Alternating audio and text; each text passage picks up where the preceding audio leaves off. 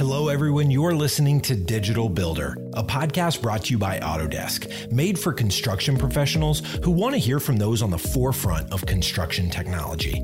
If you're looking for conversations centered around where the industry is going, this podcast is for you.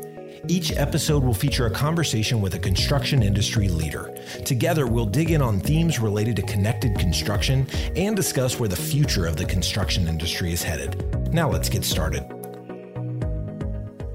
Hello, everyone, and welcome to episode 21 of Digital Builder. I'm your host, Eric Thomas. This week, our focus turns to data strategies in construction, including a look at a recent global industry report we released in partnership with FMI titled Harnessing the Data Advantage in Construction. We'll use that study as a starting point to discuss common industry challenges with data and how to take advantage of this opportunity to drive improvements with construction data. To help tell this story, I'm joined by Jay Bowman, partner and managing director of Research and Analytics with FMI, and Andy Leek, Vice President of Technology and Innovation with PERIC. Andy is responsible for strategic planning, implementation of enterprise technology, and innovation at PERIC. His focus is on developing a proactive data-centric strategy to integrate cloud-based technology ranging from VDC to AI with processes that enable extended project teams to be more collaborative and efficient while leveraging critical data insights and dashboards from his connected data strategy.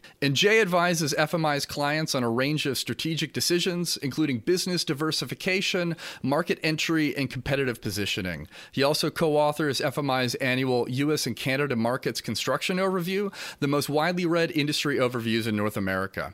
And I've been collaborating with Jay for over 4 years now on research projects, and we've released 3 industry reports together. So thanks for joining me on the show, gents, and thank you for bearing with me on the lengthy introduction. I appreciate it. No problem at all. Thank you, Eric. It is a pleasure to be on the show again, and also just the opportunity that we've had collaborating just on a range of topics, like you mentioned, over the last 4 years or so, whether it was, understanding how time is spent on projects, both, how it's spent efficiently and maybe how it's spent inefficiently, the impacts of collaboration and how that really can determine the success or failure of projects. And then really the most recent one, other than this one we're talking about today, the role of trust, not only in organizations, but between organizations. And it's not only been rewarding for me having spent that time with you on these individual studies, but also just seeing how, these past studies really contribute to and influence the approach to data and, how people put value on data in their own organizations. I appreciate that, Jay, and you're absolutely right. It's so rewarding to have an opportunity to dive into these different topics and really find out the what and why behind them so we can offer, actionable guidance and insights for people out in the industry. It's been a real pleasure. And Andy, I know we haven't had an opportunity to collaborate together very much, but I'm super thankful that you're here sharing some of your wisdom about data strategies and all the great work you're doing over at PERIC. Yeah, no, I appreciate you having me on the show. It's going to be a lot of fun to talk about this. We've spent a lot of time and energy developing a data strategy and helping to bring our organization along. It's quite the journey, not just for our company, but for the industry in general. So I think it's a really important topic, and I'm excited to talk. Yeah, there's a lot of people talking about this specifically right now, and I'm excited to pull out some more concrete, like what do we do? Like how do we do better? Because there's such an opportunity. But as I mentioned a moment ago, we'll start with a brief overview of the findings from that research report that Jay and I worked on, followed by a discussion with both guests about the state of the industry's data practices. And I think most listeners out there have seen that old chart that says construction doesn't embrace technology and we struggle with productivity improvements. But I really think that story has changed in the last 3 to 5 years specifically. We've had so much innovation and so many new things have come out, but also it's a large contributor to the massive amount of data that we have that we didn't necessarily have to think about how we were going to leverage and store and manage in, completely different ways. So with that said, Jay, I want to kick this off with you today. Can you share some of your highlights and any surprises that came out as we analyzed the data for this big report? Oh, absolutely. And I think, first of all, I would absolutely agree with you on the side of, where innovation has been across the construction industry and even more broadly speaking, the AEC industry. I mean, when you just look at venture capital investment, it's grown tenfold in the construction industry over the last decade. I don't know if there's another industry where there's really that much innovation going on. So, is actually a pretty exciting time for us in our industry. And you kind of mentioned, with the rise in data, and you're right. I mean, there's just been an exponential rise in the data capture among organizations in our industry. And I think it really kind of just start with there is that, how, a data strategy is really, it may seem optional today, but it's really going to be a requirement tomorrow. And I think that is because of what we've seen from the amount of data capture we've seen. But there's really three things, I think, from the study that stood out to me. And, the first one just being, again, it's that question of, is this optional or is this a requirement? Because the speed by which decisions are having to be made now, I mean, with the pressure on project schedules, budgets, and everything, the speed by which those decisions have to be made is just getting increasingly faster and faster, and frankly, pushed out more and more to those frontline individuals that don't really have the luxury of going back to somebody. In fact, in the study, one of the things that stood out was what was the greatest risk they saw to project success going forward. And it was the urgency by which decisions are having to be made. So that was clearly number one, and data has a strong role in helping making those decisions not only better, but faster. The second one was just the recognition, I think across the board, of the importance that data is going to really play in the success of their organizations and how things get done. I think it was over 50%, 55% probably that actually said, yeah, we recognize that this is the direction of the industry. So we're not really fighting any kind of old stigma of, hey, we're not going to embrace change. They recognize it. And then the third piece, I think along those lines, not only from the speed by which decisions have to be made, but that recognition, but just the realization of what kind of skills that means for people in our industry.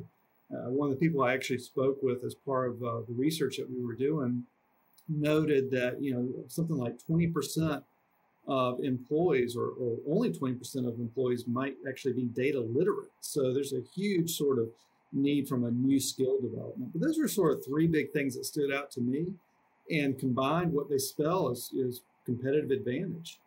Yeah, I think it really highlighted a lot of things that we were talking about, or the people in the industry speak about, but we didn't have any real data points behind. And we surveyed nearly 4,000 people for this project, and through some of the calculations that Jay, you so graciously helped us out with, we figured out that there's nearly a $1.84 trillion cost to construction in 2020 tied to either bad data, inaccurate data, or poor data. And we figured out that this could potentially be 165 million in revenue impact for GCs, with 88 billion globally in rework costs tied to bad data, which would shape up to about 7.1 million for that $100 billion or $1 billion general contractor. So when we start getting more granular about those big cost numbers, I think it really does combine here's an opportunity to really improve how your organization works and the margins that you have.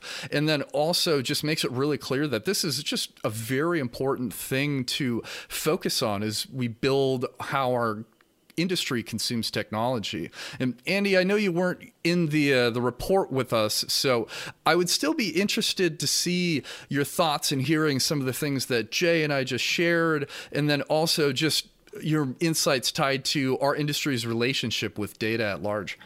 Yeah, well, it's awesome to kind of be listening from that outside of the report piece, just there are so many parallels in what we're experiencing in the day-to-day. And, this is obviously a journey that's, it takes a while for the industry to evolve. I agree with Jay's sentiment around, there's a certain perception that the construction industry has been one of the last to kind of really adopt technology. I think it's been more the cadence or the fidelity of the data or the use of technology that has been slow to kind of really evolve. I mean, the design world kind of picked up after accounting, and I think it just took a little bit for that to find its way to the construction industry. But I think today really what it's coming down to now is, now that we have the technology, we're developing the data. Now it's coming to a point where people need to know whether or not they can trust it. Is the cadence high enough that they can get information in a reasonable amount of time? As Jay said, people need to be able to make decisions quickly. Job sites are highly dynamic. Design teams are moving at a rapid pace. Deadlines are ever evolving and never getting longer, always shorter. And so to maintain budget, maintain schedule, people need to make decisions immediately. And job sites are dynamic. weather can impact them, COVID, deliveries, where somebody parked a truck for the day, or there's all kinds of things that can impact the job site. And that, knowing that context in the scheme of the project, the people that are on the ground on the job site know more about that job, or they should, than anyone. But they're obviously going to have blind spots. They can't consume all the information that's available to them all the time. And so that's where they're trying to find, okay, what tools do I have at my disposal today that I didn't have just a few years ago? Is the data reliable?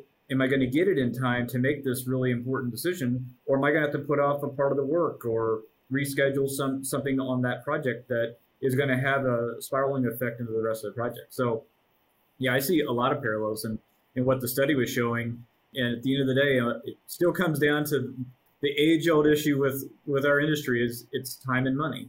All the things we're doing have an effect. Our goal is to make sure that our clients have a good experience with us so that we can do repeat business. So understanding this industry, understanding our craft, and making sure that we're leveraging the latest technology, as Jay said, is absolutely going to be the new competitive advantage. I'm glad to hear that your experience aligns with some of the findings that we had.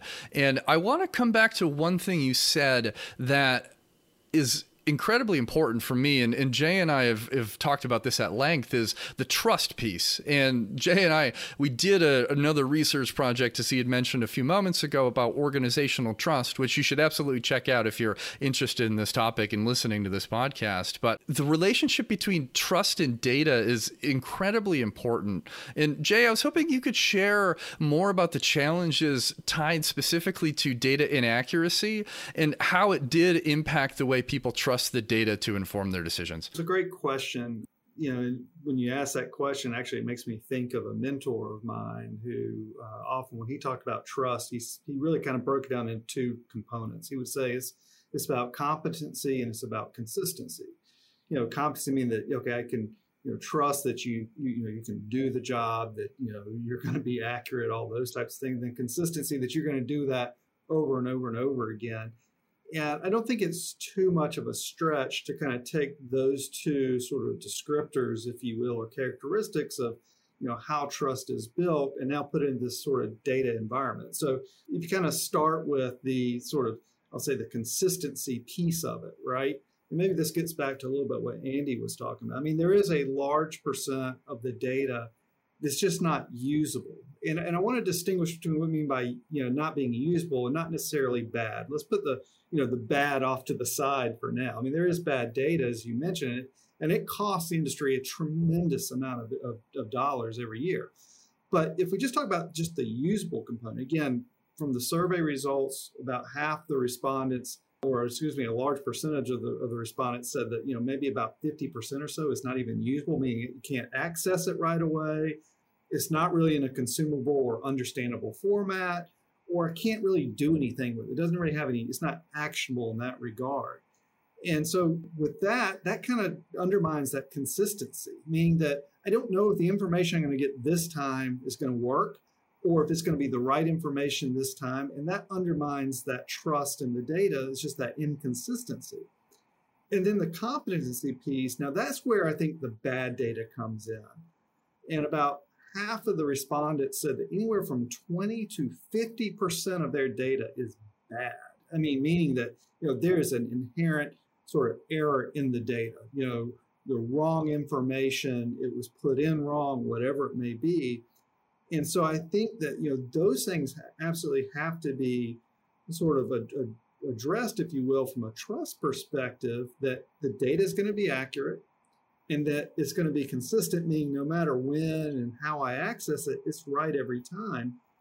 Absolutely necessary, because you go back to that trust study we had, you'll recall two of the hallmarks of really high trust organizations where they emphasized collaboration and they shared information openly and easily. And data, in my opinion, that's why I say all these studies that we've done, you can see where they all interconnect here, is a key component to that. Yeah, I think data is the driver of the conversation now. And Andy, I feel like you may have been burned in the past on some bad data, because you were nodding your head as Jay was sharing some of his opinions on this one. And I think we all have. And it's a hard thing to sidestep sometimes, because if if you get burned really, really badly when you were confidently using data that turned out to be inaccurate, it really increases your hesitancy to leverage data in an actionable and quick way in the future, and to build that trust back up organizationally in that you've built your data standards and your structure in a way that makes it so your project teams can go, heck yeah, I looked at this dashboard, it said X, and it means that it's X. Like it's the ideal state, but we're not all always there, unfortunately. Absolutely. It's as I said earlier, it's a bit of a journey. Part of the use of technology as we're evolving today and where we're headed is, one, missing data is almost as bad as misentered data or what have you. And so having gaps is always a thing that you got to overcome. And so it's a matter of, well, can I trust the data? Well, you can trust the data that's there, but the data that's not there, well, I don't know that you can or can't. So that's part of the journey, is understanding that. And, one of the things that we've had to work through over, the last, 10 some odd years has been, first, what are the questions you want answers to?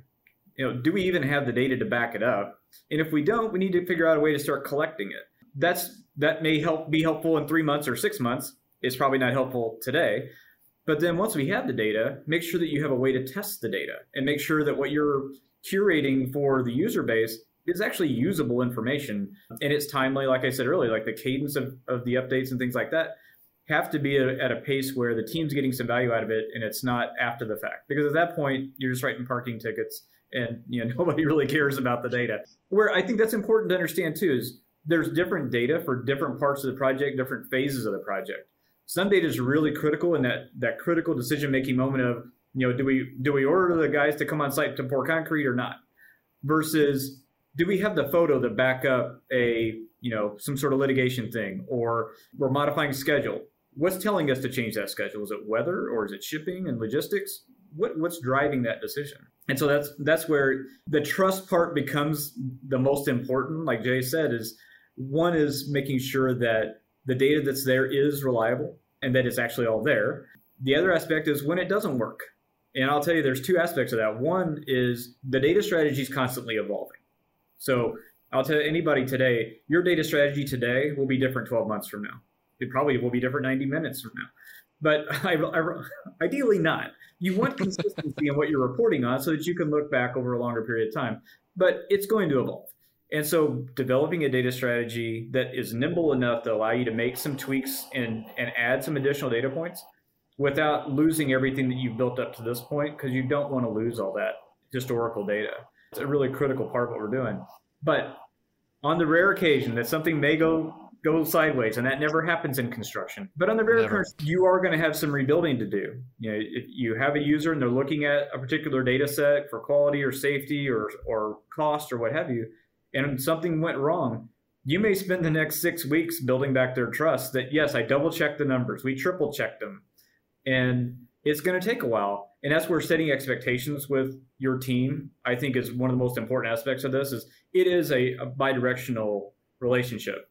They're looking for information and answers from whoever's creating the data or presenting the data. And you're looking for guidance from them on what's going to help them make, important project decisions. So letting them know, hey, we don't have everything perfect. It's going to be a little bit of a bumpy road. Please bear with us. That only builds you a little cushion, but you should take what you can get. I appreciate that insight, and we'll get into some of the how do we do this better in a few minutes. So for those out there listening, we'll have some actionable guidance coming soon. So please stay tuned, because I think it's the important half of this conversation. But a theme that comes up on this show a lot, and just something I think about pretty frequently when it comes to construction technology and data, is the balance between the quantity of the data captured versus the quality of the data captured. And the increased innovation, I think, is actually contributing to this noise a little bit, because it's harder to figure out how to make sure everything is seamlessly moving from place to place unless you've really built yourself on some sort of, real holistic platform solution. But Andy, I'm curious, how have you found the balance when implementing technology at Peric between the quantity and quality discussion? So two very important aspects of this, entirely different ways, right? So the quantity of it is the first part you got to tackle. I think the quality part kind of comes with this part, But the quantity is the first thing, because a human being can only consume so much information at a time. And they've got other things going on besides just looking at a report or a matrix or a bar graph. So how you can serve that information up in a way that's helpful but doesn't take away from their focus on the day-to-day.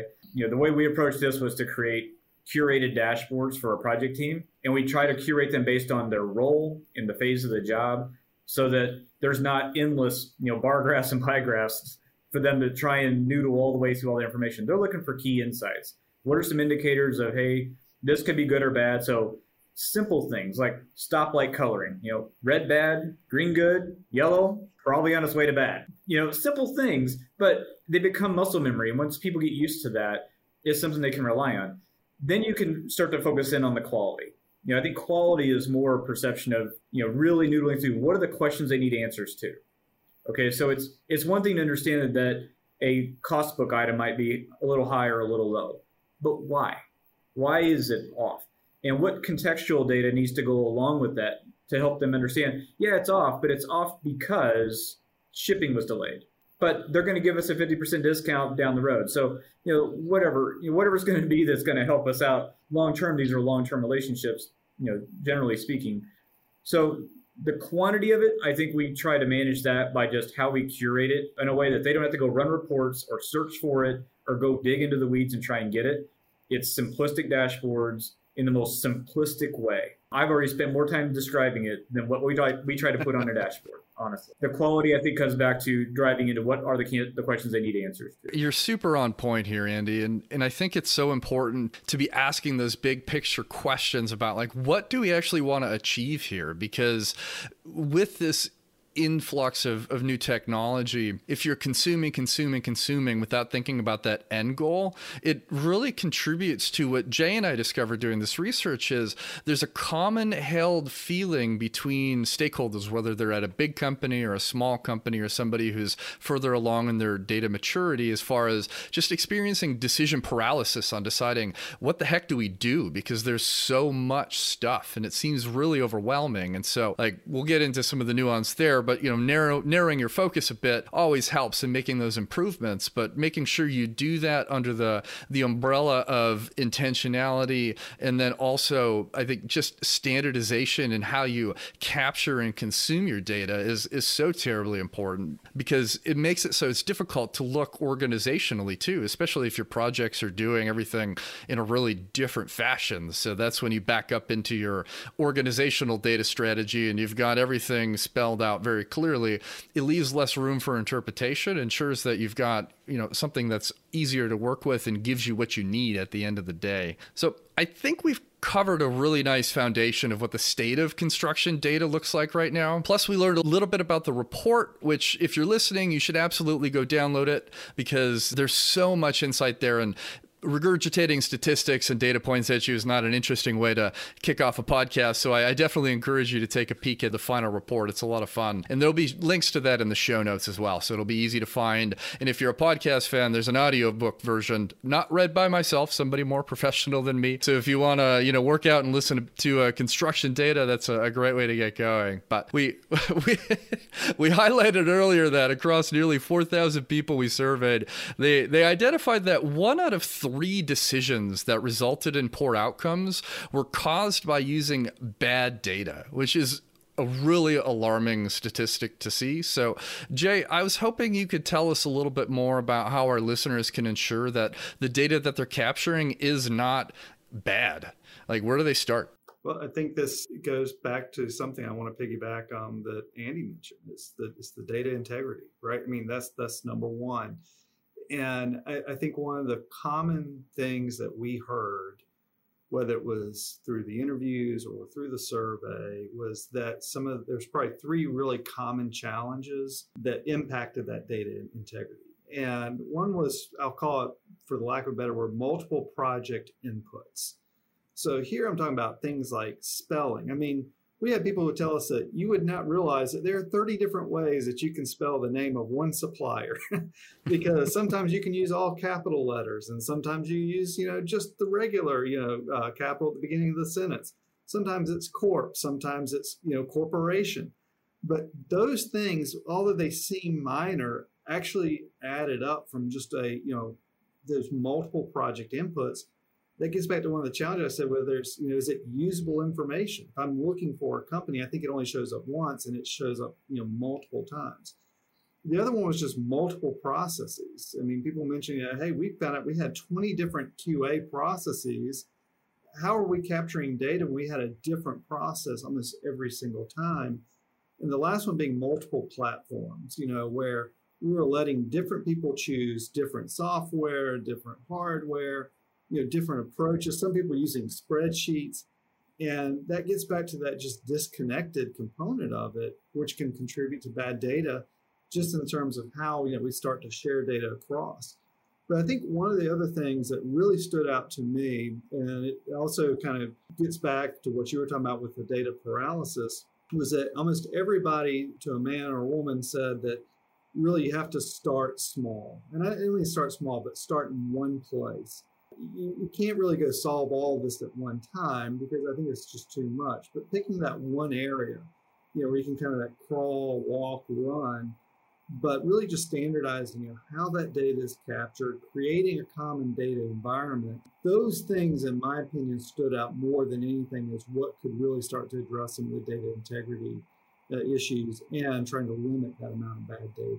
Yeah, I think you're absolutely right, Jay, is that narrowing of the focus, not necessarily to be dismissive of all the parts of your business that could benefit from improvements, but picking something that's easier to tackle, especially something you have a considerable quantity of data that hopefully is good for that starting point to make refinements, and you prove that test case to your team and your organization, and then suddenly you've got more of a green light to start making those changes elsewhere and building into that data strategy incrementally, instead of going boom, like we're doing everything today, because that's just a little bit too much to bite off, especially if you're a very large organization. Andy, do you have any additional thoughts there? You might have captured some of this earlier, but getting to the root of that bad data, I think, is something that everybody should aspire to that's listening to this. Yeah, I think, to Jay's point a second ago, just you've got to start. I mean, if you haven't started by now, you're already behind. Like, you got to start small. To me, it's focusing on some area that you have some data that's measurable, valuable data. I'll tell you, for us, we started in two basic areas. One was financial and the other was safety.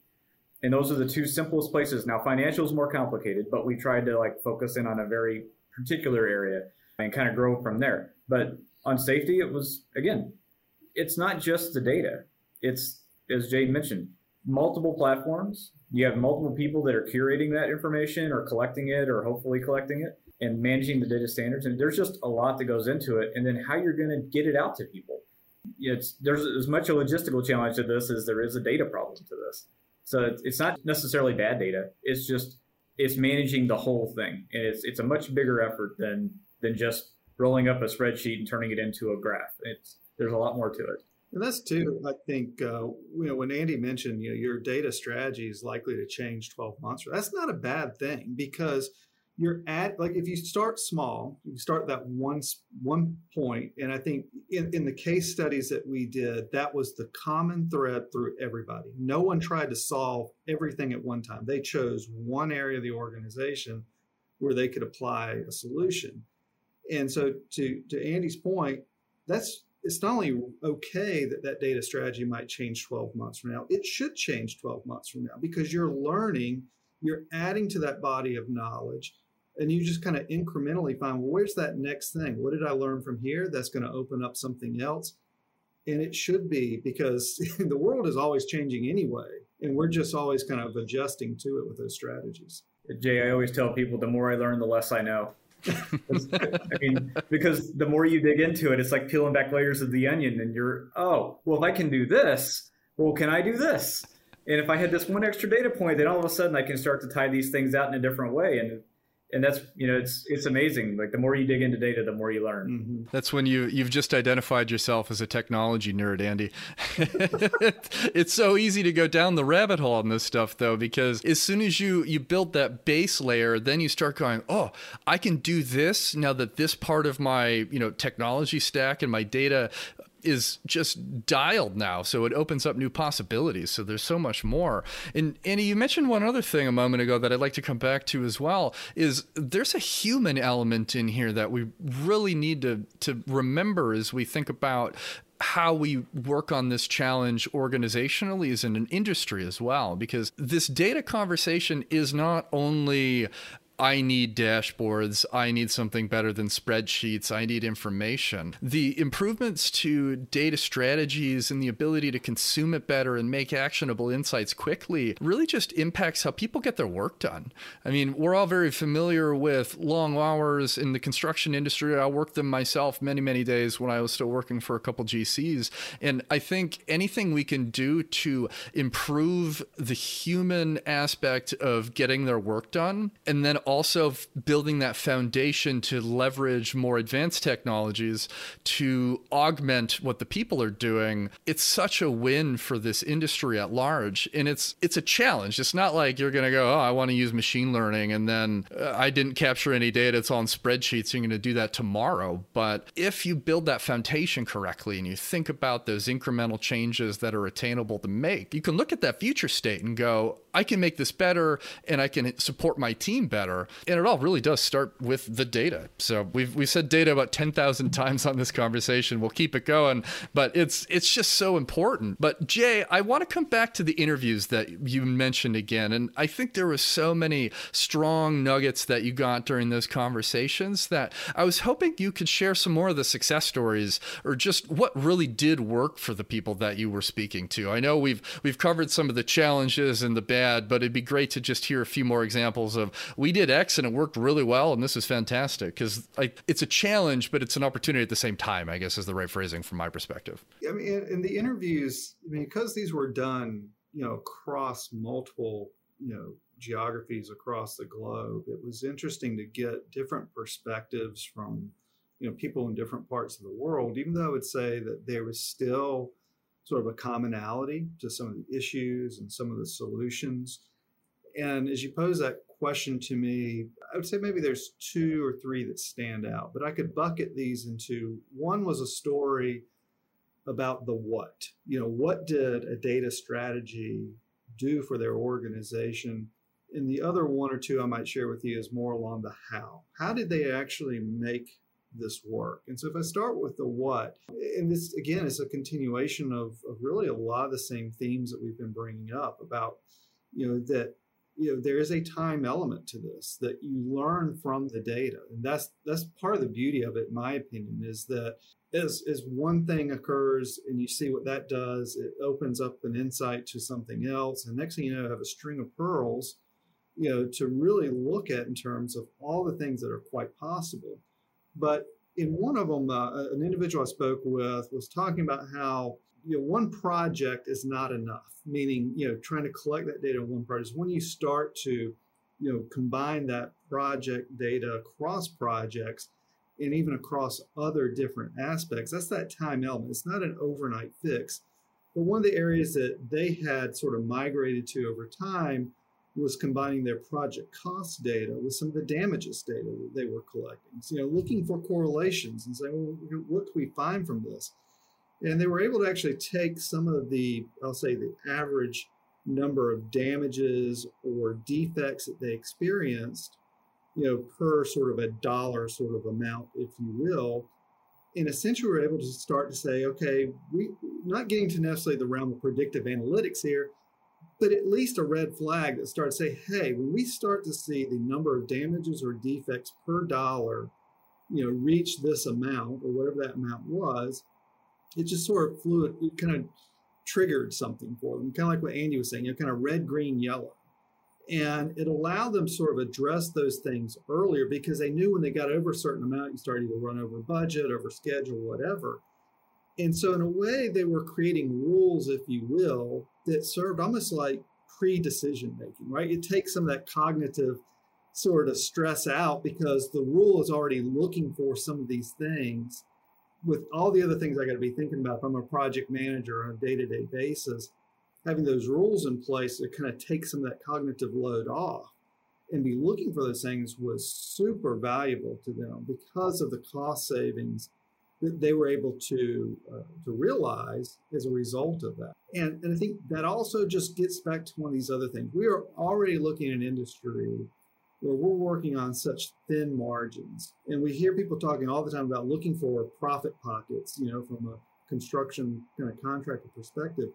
This is probably one of the best profit pockets out there, because you're plugging holes basically in the bottom of the bucket to increase that profit side. On the other side, the how, that people mentioned, I talked about the one person I spoke with that brought up the whole issue of data literacy.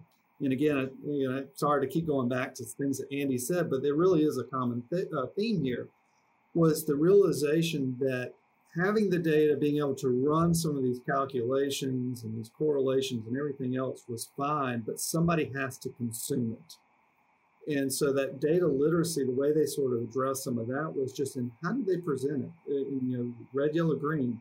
How do you make it intuitive? If you're trying to make some really fancy, analytic type of report, the likelihood of being used was really poor. They had to find ways that it was instantaneously understood. I can see what it means, so I can avoid those bad decisions.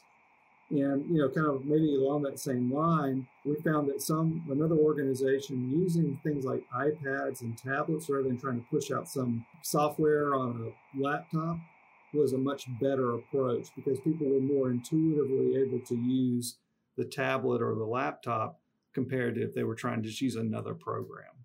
Jay, I really appreciate you sharing the insight there with, just the people that we spoke to and the success that they've had.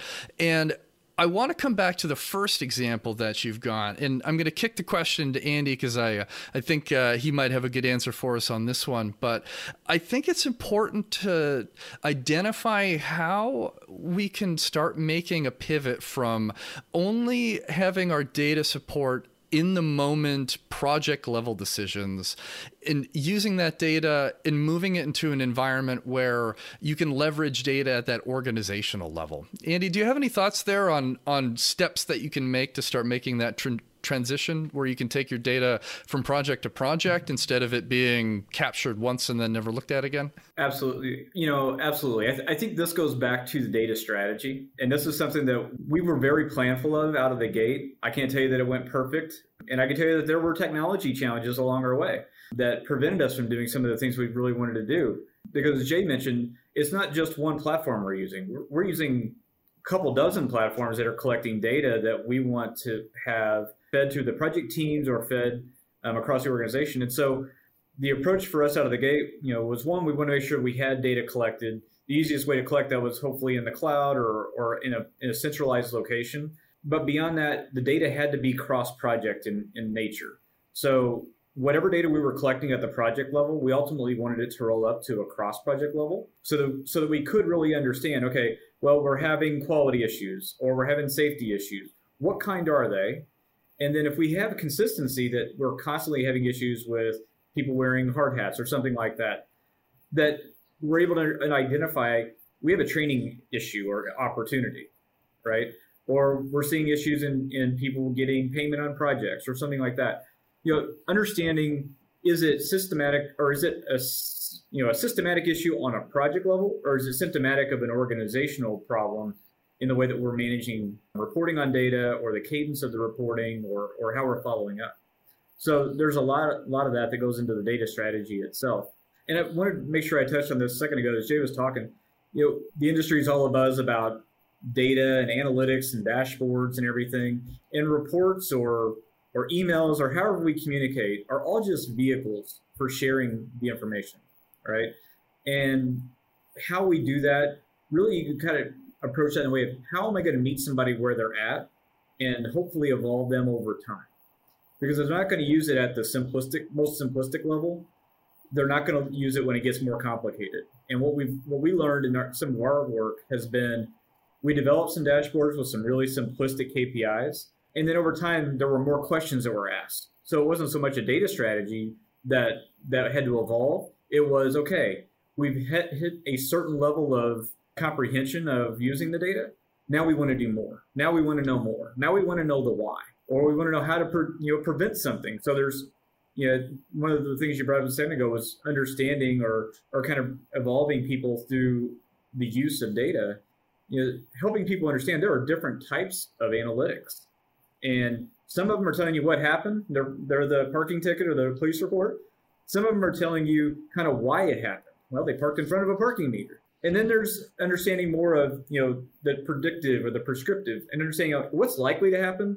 What would happen if we did this and prevented it? Hopefully, we could save money and fill, some of those holes. So, we're constantly looking for ways to avoid project fade to go along with those profit pockets, because then you actually realize the full value of your effort in the project, that your customer, your client is getting the full value of you delivering a project on time and on budget. And then in return, by working smart and communicating really well with your team, you're able to recognize the full profit on the project as well, which helps everybody.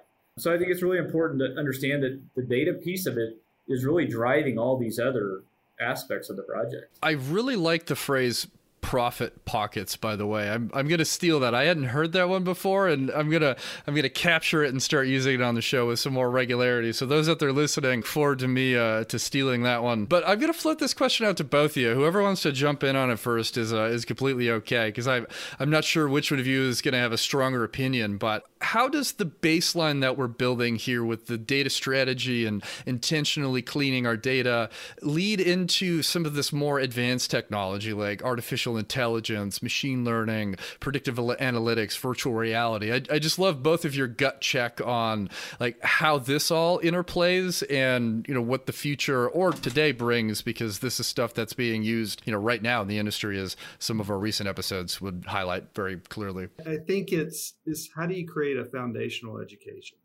right? And it's probably a silly way to describe it, but if I'm trying to teach someone to drive a car, right, I'm not going to tell them how an internal combustion engine works and how the metal comes together and is formed. I can explain to them that the gas pedal and the steering, and this is how you make sure you go, and the brake.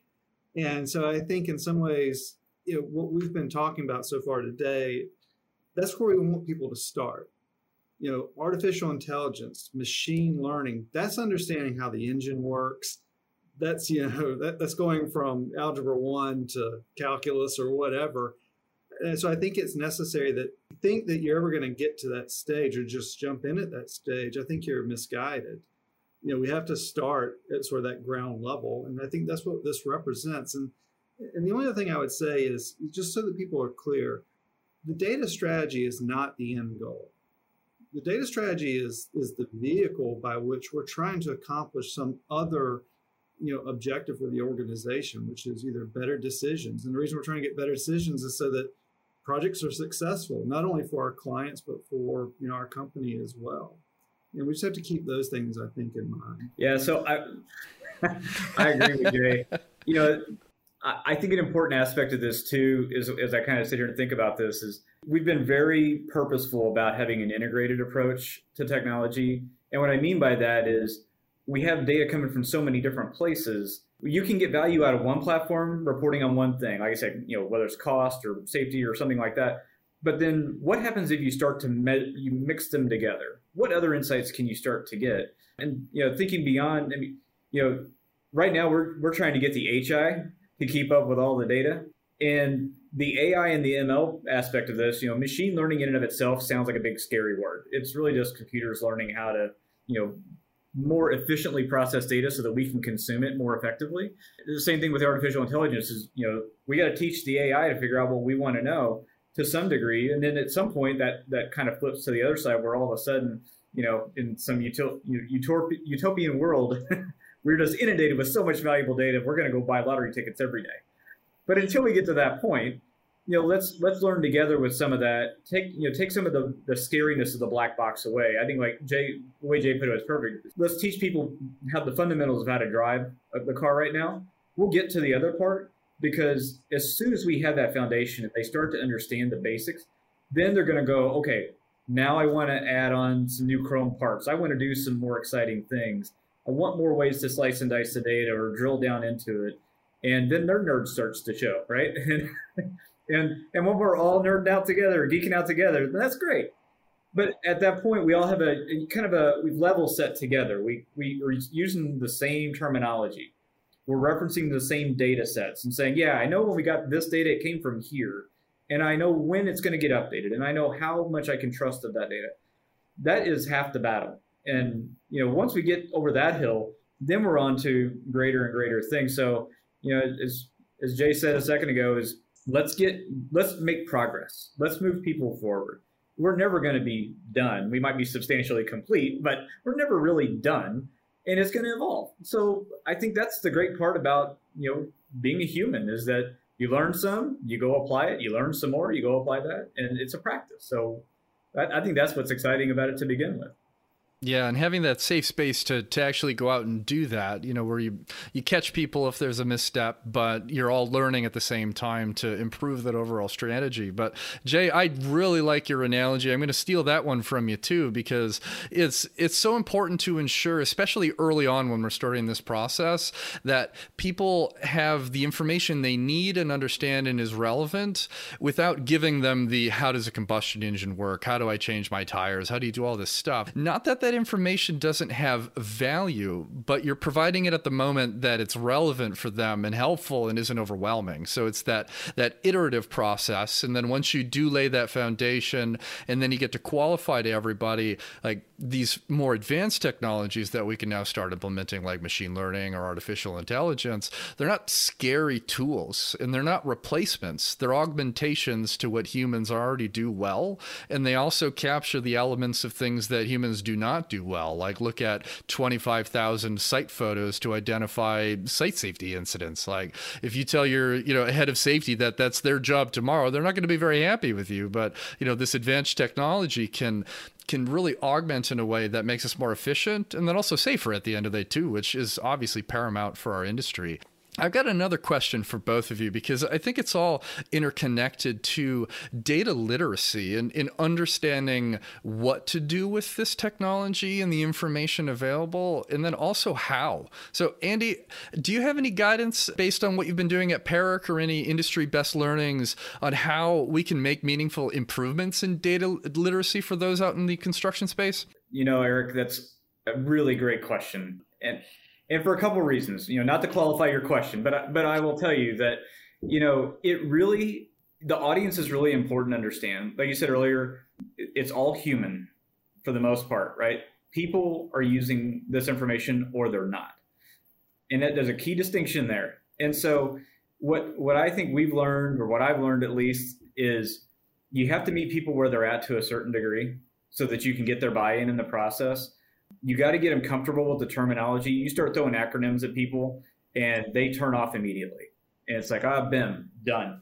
It's like, no, it's okay. It's okay. It's just one word. It's just one acronym. I promise. Then you throw up a word cloud with 50 of them, and then the whole room just evacuates. Like, there's no way. So you got to, I don't want to oversimplify it, because it's important that people understand it is serious stuff, right? But at the same time, you've got to meet people where they're at. It's, like I said earlier, it's a journey. We're all on it. It's all philosophical, I know, but once people start to have a feeling, and if you're leading this type of effort within your organization, you have got to be consistent. You have to constantly be beating the same drum week after week, using the same terminology, putting it in front of them, speaking to it on a, whether it's on a presentation board or on a dashboard or on a piece of paper in front of them, whatever means connects, is consistency. Once they get more comfortable that BIM is a thing, it's been around for 40 years, it's a thing. What does it mean? I've heard, like Jay said earlier, there's 30 different ways to spell a company's name. There are 50 different ways to figure out what an acronym stands for, the worst of which is to Google it. So put a data dictionary or a basic list of, here's the things we're going to be talking about, and give it to people ahead of a meeting. Give it to them ahead of a presentation. Let them know what they're getting themselves into. This, it kind of helps that, one, it's not a surprise when they hear it for the first time and they're like looking at their cheat sheet trying to find it. But then the more you can talk about it, as you're going through it, the first time you walk somebody through a dashboard or report, help them understand what they're looking at. Why the things are here, and make sure that you constantly put yourself out there. I'll tell you, like, the vulnerability piece is really important to this, but you're never going to get their buy-in if they don't think that they can kind of like chip the edges a little bit and let them know that it's, it's not like a locked concrete box. If they've got questions, let them ask. let them challenge you. They don't believe your data? Great. Now, you want to hopefully have the right answers, but if you don't, that's okay.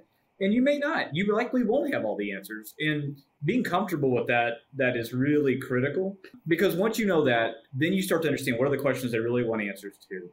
Challenge them right back. You don't like this? Why? How can I make it better? And then make sure, again, you kind of manage expectations. Okay, I hear you. This isn't perfect. This is what we have today, and this is kind of how it works. Give me 3 months. Build in some space. It will take longer than you think. But let them know you are going to make improvements on it. And as Jay said earlier, the consistency and the competency to actually come through is critical to the trust, because it's not just the data they're trying to trust. It's you they're trying to trust.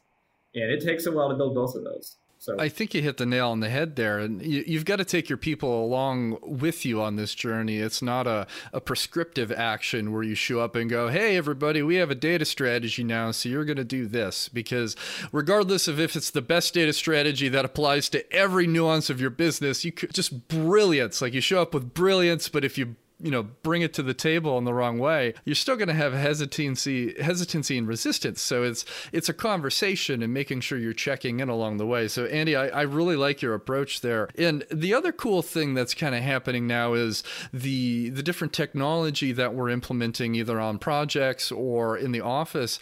Like 10 years ago, this was all the realm of the VDC team, where it was like advanced tech. Oh, the VDC guys do that. I don't mess with that. I don't know anything about that. And that's a totally different conversation now, because the technology is accessible. It's easier to use and understandable. The UIs are better. The gadgets that we have are great. And if you have the right tool in the right superintendent's hand, I don't care if he's never sent an email in his entire life. If you can show him that it adds value and it's easy to use, you can get him to use it. It's just empowering him in the right way, instead of showing up and going, here's an iPad, all this stuff is on there that you need. You're good now? It's like, no, he's not. Like, you got to help him along the way. Jay, do you have any thoughts there from any clients you've worked with in the past, as far as just ensuring that data literacy piece is so important? Because I think it's kind of the other crux. Like, it's the other part of the data conversation. We can have the best data in the world, but if those out there don't know how to leverage it or use it, so what? Real simply, it comes down to two things. One is understanding the relationship, and it's no different than normal literacy, right? Meaning, okay, I understand how these letters come together, and these letters form a word, and these words come together and they make a sentence, and the sentence comes together and make a paragraph. And,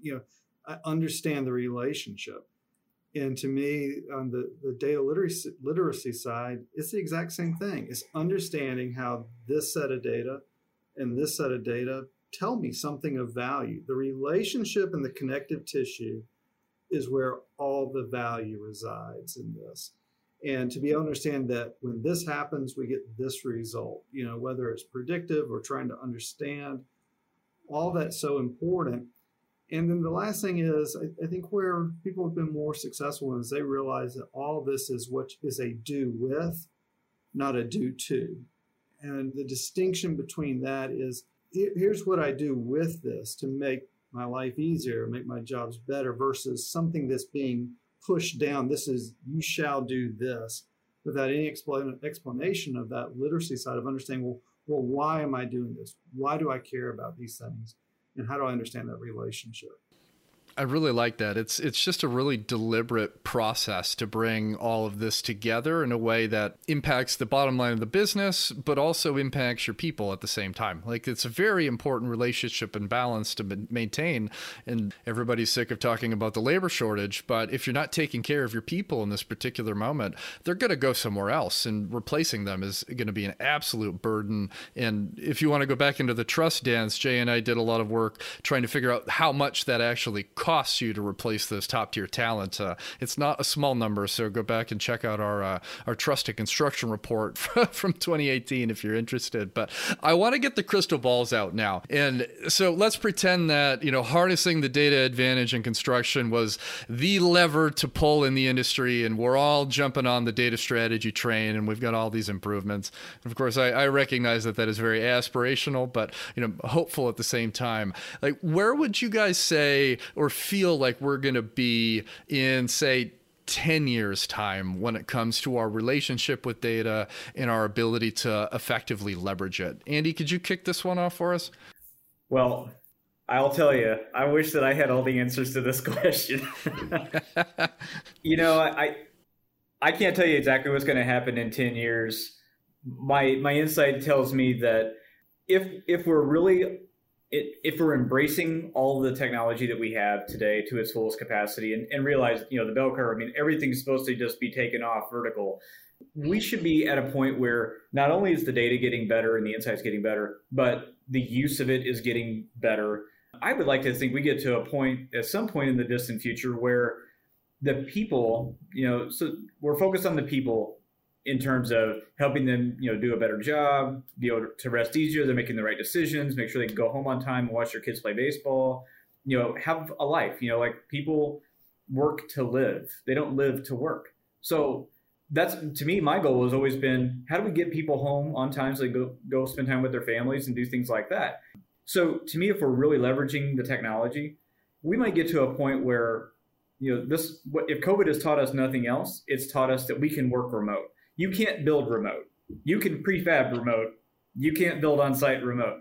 So there's not a one-size-fits-all answer to all of this, but we may get to a point where the concept of remote project management becomes more of a reality. We're already doing aspects of it, having job site cameras and 360 cameras and, drones flying sites and scanning for not only, earthwork, but progress and being able to, scan back and forth and look at what happened last week, what happened this week, logistically, what's on site, what's ready to go, where's the tower crane, all that kind of stuff. I think we're going to get to a point in the future where the AI is going to start to learn more about our creature habits. Like, what do we constantly do on job sites? When it's on the outside of the building, when it's on the inside of the building, when it's a big site project, when it's not. What are the common things? Like, that's what I'm expecting from the AI. I want it to start seeing the things that are blind spots to us. I think we get to that point. We may be working from a beach one day. I don't know that all of us will be, but we got to get to a point where the technology, for the longest time I've told people, if you're expecting technology to make your life easier, you're looking at it wrong. It should make your life better. It should make your decisions more sound. Easier will come with better, but it's going to take a while. And so to me, that's kind of where the opportunity lies right now is let's get better. Let's get adopted. Let's grow proficiency in the tools that we have because they're different. This is going to sound super nerdy, Eric, but you might want to pitch this one or trademark it for later. But Excel, of yesterday, has always been the tool that people leaned on. But I'll tell you, whether it's Power BI or one of these other BI type solutions, BI tools are becoming the new Excel, because what you could do in an Excel file in a spreadsheet, was just digitally what you were doing in a paper notebook that our field guys had before or our accountants had in the past. But BI tools are quickly becoming the Excel file or the Excel tool of tomorrow, because not only can you start to analyze specific data, but now you can start to think about it in a bigger context across, one project or multiple projects or one scope of work or multiple scopes of work. And that's where the deeper insights start to come from. So I know it's kind of probably a longer answer than you were expecting, but that's kind of how I see it. That's good. It's an evolution, really. Like you're absolutely right. Like Excel is still an important tool in the right circumstance, but we were beholden to it because there weren't custom tools that suited our industry for such a long time. Like fortunately, that has changed now, and we can leverage new technology, be more effective and collaborative, and we don't have a myriad of Excel documents living on a Microsoft server somewhere that dies in the middle of a bid day, and the drama continues. So we're past those days, thankfully. The data's no longer locked up for an Excel cowboy to own it. Their computer goes down, you've lost all that information. That's the value of using tools that are more platform oriented is, you may have some bad data, but at least you don't lose it. And you know where it came from, and you can go back and clean it up if you need to, but you don't lose it. And you don't want it all. And a lot of data is not useful for long term. But what you have today, you definitely want to make sure that it's there and reliable. So Yeah, you've got that accurate and solid common data environment to build on. And I liked your point too about that working remotely. And obviously construction is always going to be a blended approach because we're building things. Like you have to be there to build the thing to a degree, regardless of what's going on. But one of the silver linings that's come out of the pandemic is, I think, an honest relationship with where remote work fits into the different industries that exist in the world. So it's going to be different for construction than it is going to be for information technology, et cetera, et cetera. But in addition to it making our time more efficient, it also has opened up potential access for opportunities to a wider scope of people. So you could have an absolute data nerd that lives in Idaho and is just going to crush your, dashboards and all of this stuff and your projects in San Diego, and that's okay. And now they have access to that job and they didn't have it before. So that's, I think, one nice thing that we can kind of build on and iterate. And it's going to be a bit of a fluid process for our industry specifically, but it's an important one. So, Jay, if you're getting your crystal ball out and looking at, 10 years down the line, what do you think is coming our direction? Well, I think kind of to piggyback on the conversation, I think tool is the operative word here, because I don't think it's 100%, but I'd say 99.9% of the people in this industry are in it because we love what we do. I mean, we love building. And, you think about ConExpo or any of these other big events where the latest kind of new tool is out there and everybody wants to use it because not necessarily because of that tool itself, it's because of what it allows me to do. I really don't want a hand shovel because I really like digging with my fingers, or, now I'm just going to stay with the hand shovel and you can have the pneumatic, shovel over there. I mean, that we don't even think about that. I mean, we're automatically going to adopt those tools because we immediately see how it impacts our ability to do what we love doing. And Andy said, I mean, to work so we can live, so we can really have a legacy of these great projects. But I think the other side of it's true as well. And I think one of the things that gets lost is we often talk ourselves as builders, but, construction is a professional services industry. I mean, that's really what it is. No different than the, legal profession, accounting, you name it. We're a professional services business. And why wouldn't we use tools that include data to make that part of our industry just as better as we would moving from digging with our hands to using hand shovels to using pneumatic shovels as well? And so that's really my hope. And I actually, right, wrong, or indifferent, very optimistic about our industry. I really think that we have some of the best people in the world working in our industry. And they will do this. It just takes time, but in 10 years, hopefully, we'll look back at this conversation and say, remember we were talking about that? That seems so silly to talk about now because everybody's doing that. And so that's the way I look at it. I mean, it's a professional services business. It's about making good decisions is what a professional services business does. And having that data and that information, not to replace what's, kind of we know from our personal, corporate experience, from just that gut knowledge, but as that additional aspect to round out, make us the best industry and the best decisions possible going forward. That's my hope 10 years from now. I share your optimism, Jay. I think there's a ton of potential. And even as we were alluding to earlier with the influx in innovation and venture capital and a very strong focus on construction, this industry impacts every single human on the planet. And I think sometimes it's easy to forget that aspect because we're just in it in the built environment and we're, professionals working in this space, but it's just so important to improve and reduce waste and all these other things. And technology, I think, is going to be one of those levers of change that we get to pull that's going to really positively impact, not just our industry, but the entire world itself. So we're wrapping up to the end of the show. And as you can see, we've got 3 data nerds on the call today. So we went a little bit longer than usual, but I think that's okay because there's so much great insight here to just jump in and say, where do we get started? Like, we've really highlighted, okay, there's some challenges that our industry has. Those challenges are commonly shared across all the different stakeholders, regardless of project size or company type or location. But we have this incredible opportunity to really start making meaningful improvements in both in a revenue basis and just as a way we get work done. But I've got one final question that I ask each guest. And Jay, you've been through this one before, so I'm going to kick it to Andy first. But what is one tool that you will always carry in your toolbox, no matter what project you're working on? I'll tell you, for me, it's going to be curiosity. It's as simple as that. Curiosity to ask the questions, to challenge things that are there. There's all kinds of tools in this world that you can use to get to those answers, but you have to start with the curiosity to at least care to know the answers. And so I think that's the most simplistic answer I can give you.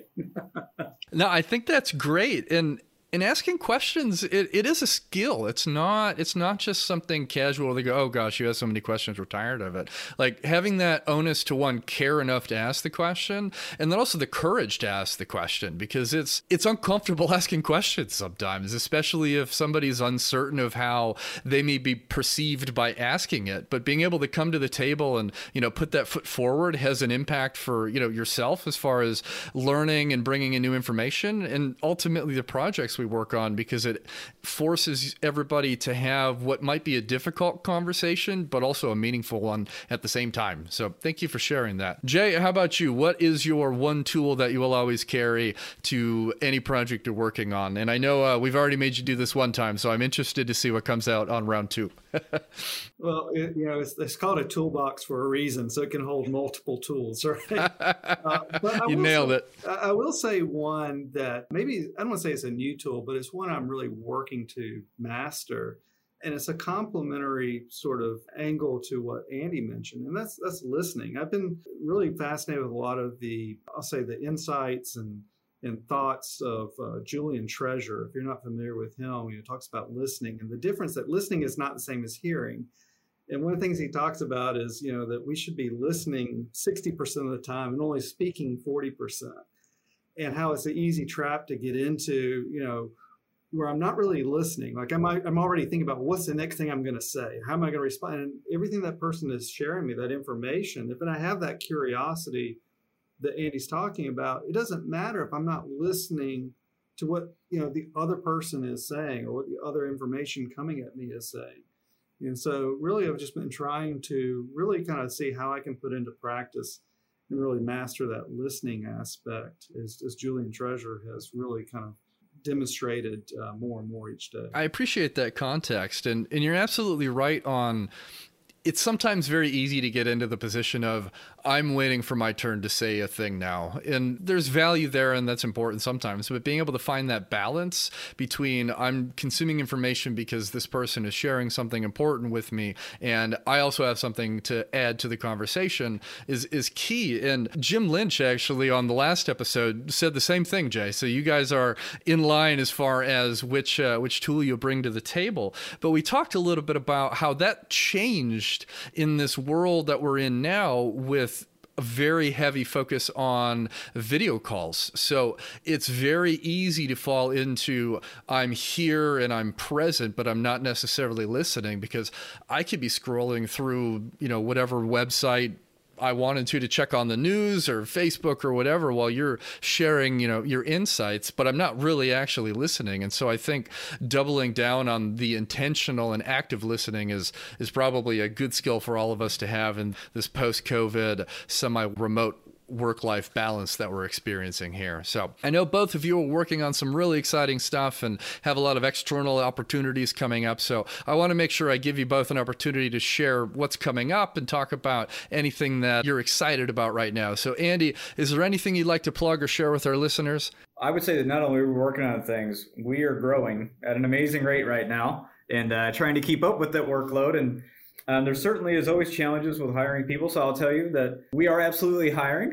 So please feel free to reach out to me on LinkedIn or on Twitter. Either way, I'm on Twitter at 3D Andy Leak. I'm on LinkedIn. Just got to Google me. I'm pretty sure I'm the only guy here that works at Perrick in this role. So in that aspect, I'll tell you, the projects are just getting ever more challenging. I've been very fortunate in my role to speak at a lot of different industry events and help help kind of hopefully move the industry along and get buy-in. And we're really looking for people that are just, curious, excited about technology, excited about building, more about building than anything. I mean, the technology we can always teach, but we cannot teach people to be curious.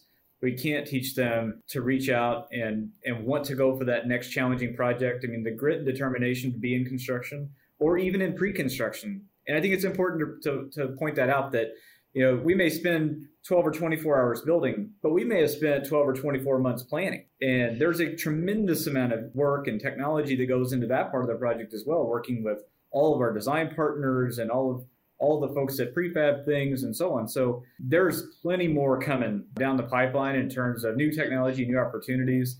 We are fortunate to be a builder that is ready to move and go around the country and work on large and small projects. So by all means, if you're excited to come and work with somebody, let me know, because we got all kinds of great stuff going on. I love this, Andy.